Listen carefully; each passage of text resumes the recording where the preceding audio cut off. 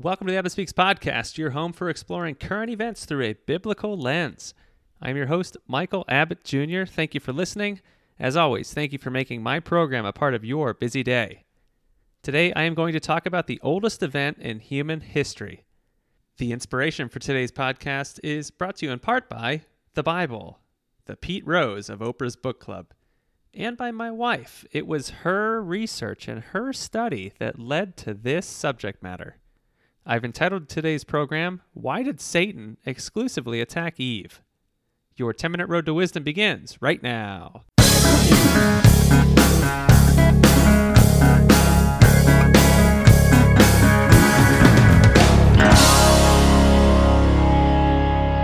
The fall of man. Second only to the life and death of Jesus Christ, this was the most significant event in the history of the world. Yet so many in our post-Christian culture dispute its very occurrence. Among believers, many men leverage this attack to validate a gender superiority complex. These men deduce that since God made man first, and Eve made the first mistake, man must be greater in distinction. This is the divisive logic of self-absorbed fools whose only aim is to build their own kingdom. By contrast, many Christian women are prone to feelings of discomfort or even guilt when pondering the first temptation. These shortcomings have resulted in the Christian community scarcely taking the time to seek the deeper meaning of this attack. When asked why Satan specifically attacked Eve instead of Adam, listen to some of the common responses. Eve just happened to be alone that day. If Adam was available, Satan would have attacked him. As a female, Eve was less intimidating and less threatening, so she represented an easier target. Since women tend to be more compassionate, Satan knew that she would have been more open to listening. And of course, there was no significance in the attack. These fleeting contentions suggest that Satan was neither cunning nor calculating in administering this attack. Yet Genesis tells us that the serpent was craftier than any of the wild animals God had made. Is it really reasonable to assume he put no thought into the execution of a strategy designed to usurp God's authority and establish his own kingdom? The biblical scholar understands there must be paramount significance to this event. Why? Because the Bible describes two, and only two, instances in which Satan directly engages with a human being through verbal dialogue. The subjects of these respective attacks are Eve and Jesus. That's it. Yes, God did allow him to inflict Job with painful sores, but he only personally reasoned with Eve and Jesus Christ. By attacking Eve, Satan sought to establish his kingdom. In attacking Christ, he sought to preserve it. Between his henchmen and our sinful nature, there's little need for him to micromanage the affairs of the fallen world. But when his transitory kingdom is threatened, nothing is off limits, not even his own direct intervention. So now that we are beginning to understand the gravity of the situation, let us now search for wisdom through Satan's direct engagement with Eve. We already know the absolute purpose of this attack was to establish his own kingdom. But why did an attack on Eve and not Adam represent its cornerstone? If you think it is because Adam is superior to Eve, you are a fool. If you think the kingdom could not have been established by directly tempting Adam, you are a fool. Though he directly engaged with Eve, Satan's attack perfectly exploited the vulnerabilities of both Adam and Eve, as we shall soon see. Efficiency is elemental to the attribute of cunning. How efficient was Satan? He brought about the downfall of man by whispering three simple sentences. As the craftiest of all creatures, Satan's scheming nature keenly understood the meaning of the phrase, "It is not good for man to be alone."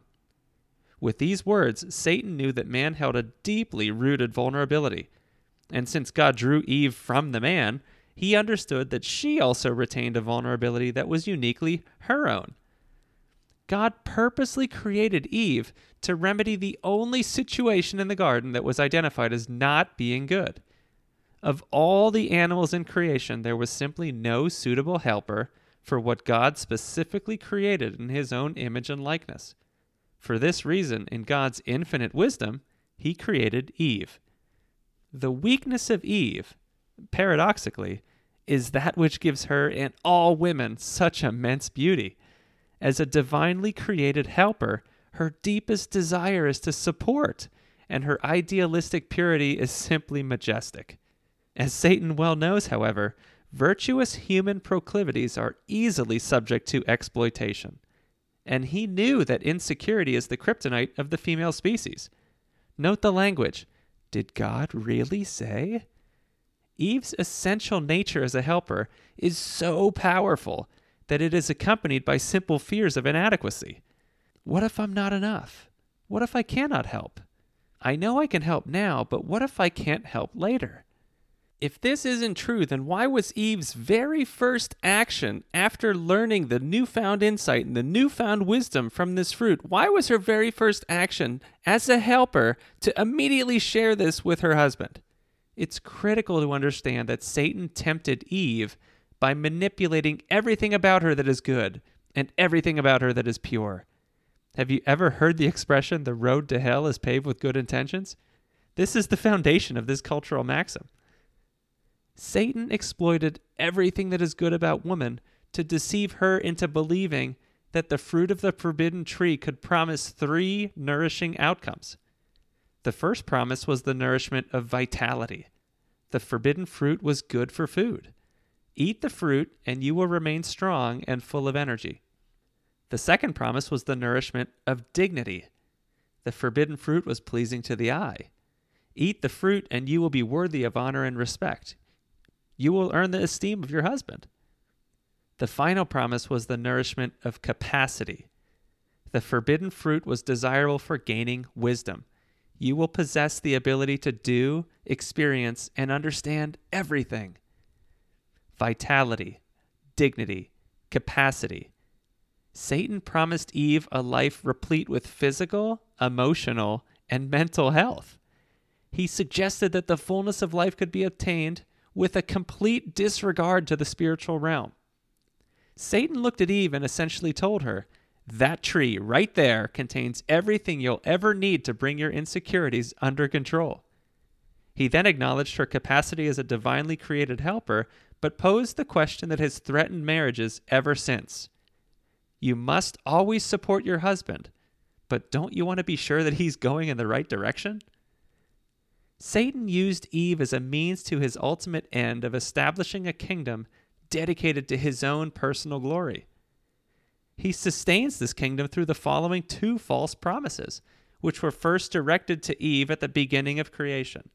False promise number 1, human beings do not need God. In fact, Satan promised that once Eve partook of the forbidden fruit, she would become like God. False promise number 2, no degree of personal change is necessary to improve culture. In fact, perfecting the human experience can best be achieved by focusing on what lies outside, not inside. As an aside, might there be any similarities between Satan's first attack on Eve and the conventional wisdom parading its way through American culture? We live in a culture that says there is no such thing as God. And our system of higher education promises that every solution can be achieved by solely focusing on the brokenness of the culture, not the brokenness of individual man. Anyway, Satan accomplished all of this by uttering a mere 43 words. And we have ignorantly carried his flag ever since.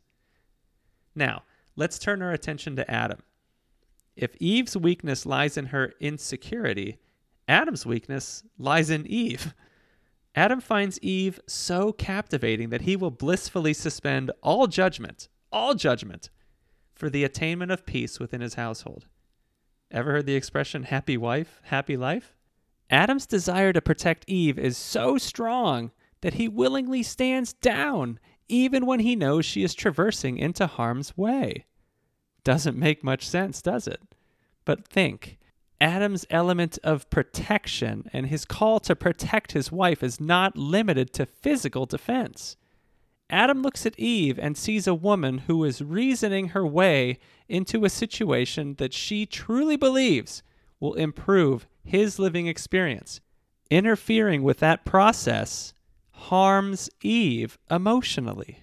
And again, Adam wants to protect Eve from emotional harm.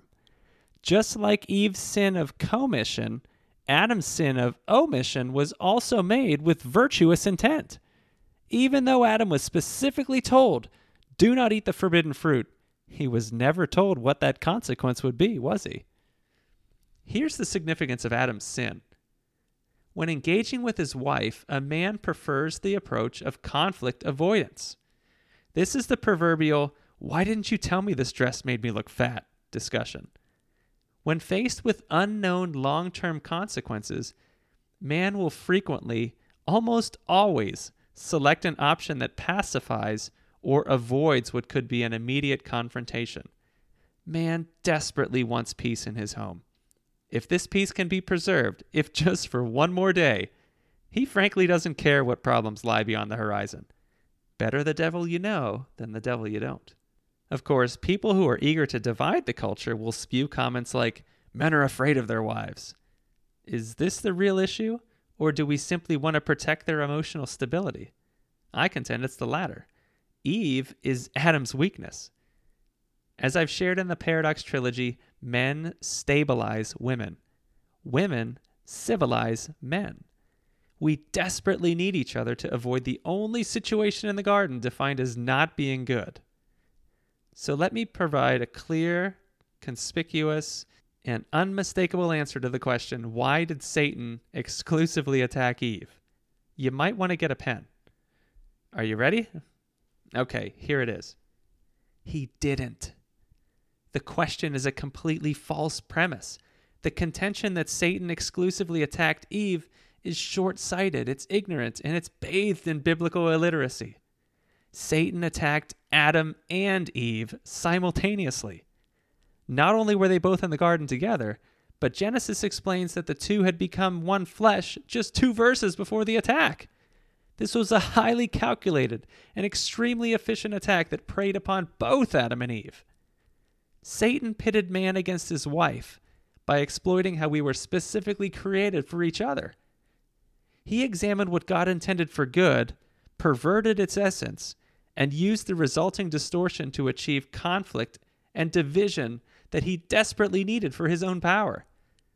Look at Adam's response to God when he specifically was asked if he had eaten the forbidden fruit. Quote, "The woman you put here with me, she gave me some fruit from the tree and I ate it." Immediate separation, immediate dissension. Satan performed his attack in this fashion to return man to the state of being alone. Again, this was the only setting in the garden that was defined as not being good. Now, I realize I'm pressed for time, but look at American culture today. There is no such thing as gender. There is no difference between man and woman. The feminist movement tells us that a woman can only be empowered if she is strong, capable, and completely independent. 3-year-old boys who like dresses are telling us something. We are seeking to fully destroy the complementary nature of human interaction, and we're calling ourselves enlightened. We say that this is a movement based on love. No, this movement promises a life replete with physical, emotional, and mental health. Sound familiar? This movement completely rejects God. Sound familiar? And this movement encourages men and women to avoid the discomfort of an immediate confrontation, even though we all know the complete social and societal chaos that is coming just over the horizon. Sound familiar? Remember, we now have kindergarten teachers indoctrinating their students into the wonders of transgenderism. And you want to tell me that Satan doesn't exist? His hands are all over modern American culture. The same 43-word attack inflicts our country to the present day. Just more proof that the more things change, the more they stay the same. There is nothing new under the sun. Malcolm Muggeridge had it right. There is no such thing as news. News is simply old events happening to new people. Oh, and let me give you some proof that I'm willing to make a concession to the culture at large. I believe in multiple forms of gender equality. Both men and women equally sin and fall short of the glory of God. I will confess, this will never change.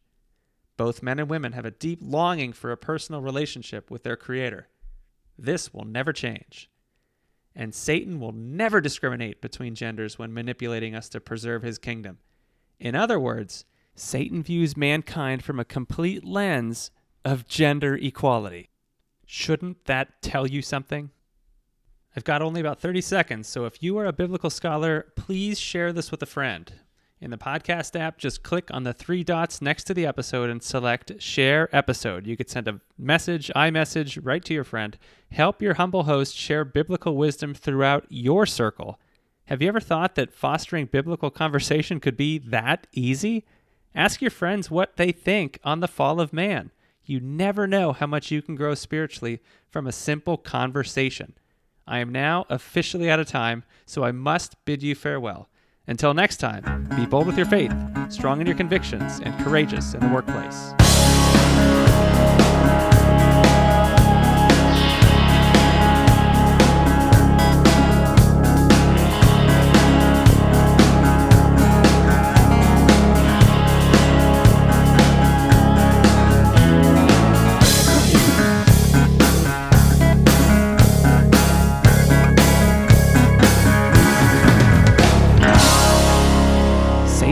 Mankind from a complete lens of gender equality.